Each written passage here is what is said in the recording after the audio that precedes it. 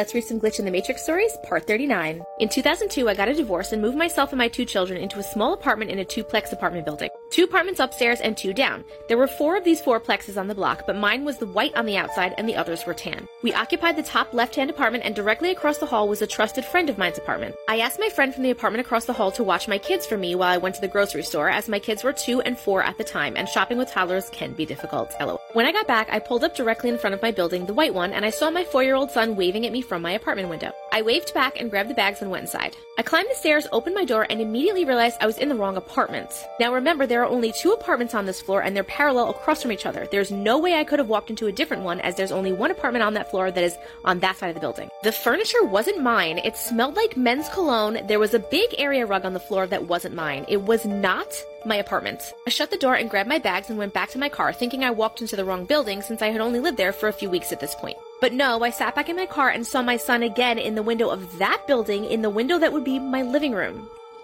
I ran back in without my groceries this time and flung the door open, thinking I had to save my children. But when I opened the same door I had just wrongfully entered, it was now my apartment. What? I was totally confused and must have looked terrified or something, because my friend asked if something was wrong. I told her I didn't know what happened, and I started to tell her about entering the wrong apartment, but she cut me off and asked why I was sitting in my car for so long. She said they saw me pull up, my son waved from the window, and then they watched me sit with my hands on the steering wheel for about 5 solid minutes, staring straight ahead.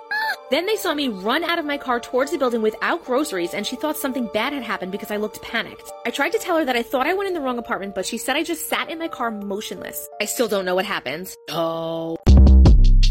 Short Cast Club